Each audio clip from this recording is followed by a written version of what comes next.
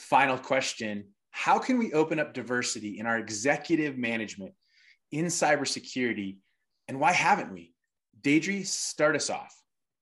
Love this conversation. This is huge. Okay, a couple of things. One is most organizations do not have roles and responsibilities clearly defined such that promotion criteria is transparent. When promotion criteria is transparent, women will be promoted instead of our friends.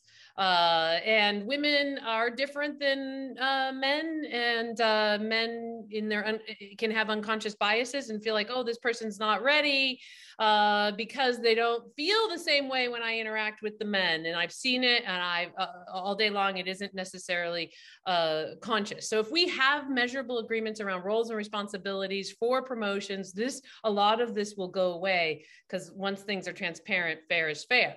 That being said, another thing that I've noticed, and you'll see a press release between CyberSN and Secure Diversity and SANS, is that 2 years ago, New Year's, I was stuck somewhere I didn't want to be, and I started thinking about women not being in senior executive roles in security. And so I started looking at the men that were in these roles and what are their backgrounds. And it is very clear that they have high-level certifications and trainings in the leadership arena, not just cyber. Lots of investment. I'm talking $100,000, $200,000 minimum in certifications. And so I've made a pledge to use the money that we raise for our events to go foster that. Now, I don't love that that's the case. I'm not an advocate of, these search shall be an entry point for anybody by any means. We live in a system that we need to minimally play in to get women promoted. And so it's those two things. And at the end of the day, the thing that's made the most movement is legislation. So Max, I mean, you're my hero today, reminding all of us that it's legislation that really makes things happen. And so let's keep making legislation for equitable treatments at work. And we can see, more of this too, meaning people are being fined at the board level and the C-suite if there isn't diversity. And now we're seeing people be fined for retention statistics. And so these things make impact, unfortunately, because they're tied to money. So there's this sort of, the human part of what we need to do. And then there's the never forget that only money makes things happen. So much like the pain that we were talking about, and if you haven't experienced a breach, it doesn't feel the same. You may act differently. So it is simple to solve.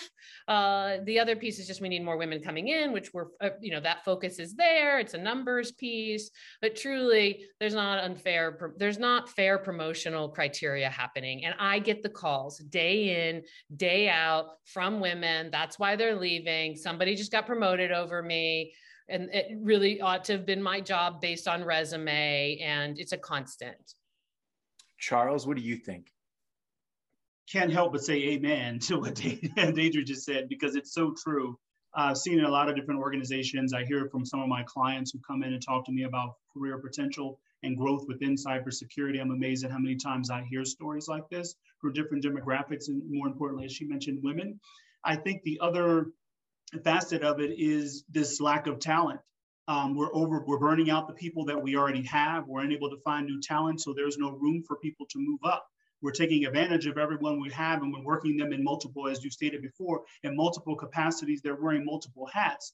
Instead of us structuring and organizing ourselves in such a way that there's opportunities for everyone, we become very small and tight with our organizations.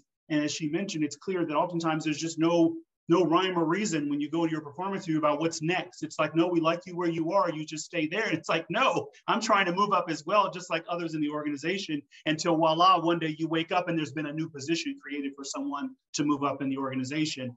And that is what has to stop. It has to stop. It has to be a commitment from executive leadership that this is not how we're going to do business. We're not going to support it. We're not going to turn our eyes to it when we see it. And I think that impacts people in so many of the underserved and disadvantaged communities within cyber, that it's keeping the good folks from actually even staying in the field and progressing. Amen. So that's a good way to start. Max, let's kick it back to you. We really have to build our leaders of tomorrow. And we're starting to do that by getting more women into college, and getting them more into STEM. But that's just part of it. We need to build the leadership of tomorrow.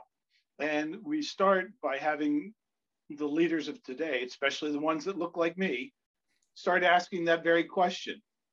Why does everybody else around me look like me?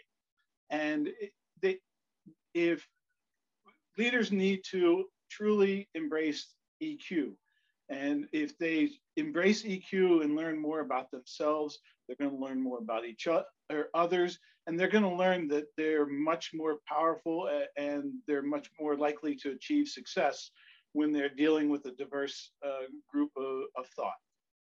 That's awesome. And I actually like the idea of getting people into STEM, but I heard recently that they should change it to STEAM and the A should be for the arts as an additional add-on to it. And I agree with that. So thank you for bringing that up. And now it was my turn to preach a little bit. So we'll kick it off and end with Jax. I love it. Yeah, this one is a tough one for me because I've been the one on the receiving end where I haven't received the promotion or I haven't been able to be afforded the same opportunity as my male counterparts, both in cybersecurity and in the military. It was definitely different in the military because you have the rank and the structure, but it was an environment that I lived in, and I came over to cybersecurity. And I was really surprised that being a woman was still a thing. And it wasn't always a good thing, depending on the culture that you were in. And so for me, I want this to change. I love what everybody has said. I think all of these things need to start being implemented, especially the measurable promotion criteria. That is huge. A lot of organizations just promote their buddies, and you see it all the time. I think that leadership needs to stop letting this happen. And I think how that's going to happen is start getting more leaders that have higher EQs, that understand and have empathy. And I think we're moving in certain organizations in that way, but it also is going to take these women like myself to step out more, to have more of a voice, to continue to get educated, to get the necessary skills that we need to be competitive, and not saying more competitive than our male counterparts, but just more competitive in the market. If that's certification, if that's hands-on experience, if that's academia, whatever that looks like. But we need to have all of those things. We need incubations and I'm speaking from a woman's perspective, but this is for all underserved, like for all individuals that are not receiving those opportunities. We need more incubation platforms to start fostering and developing the executive mindset so they can start thinking like an executive and they may be in a junior manager role. And then we need to see really basically systemic change. And I don't know how that's going to happen, but it has got to start with systemic change where things start shifting and moving. And I think it's going to happen when we start getting more women leaders in these roles and we start having more women-owned companies, that we're going to start seeing more women being served in these executive roles.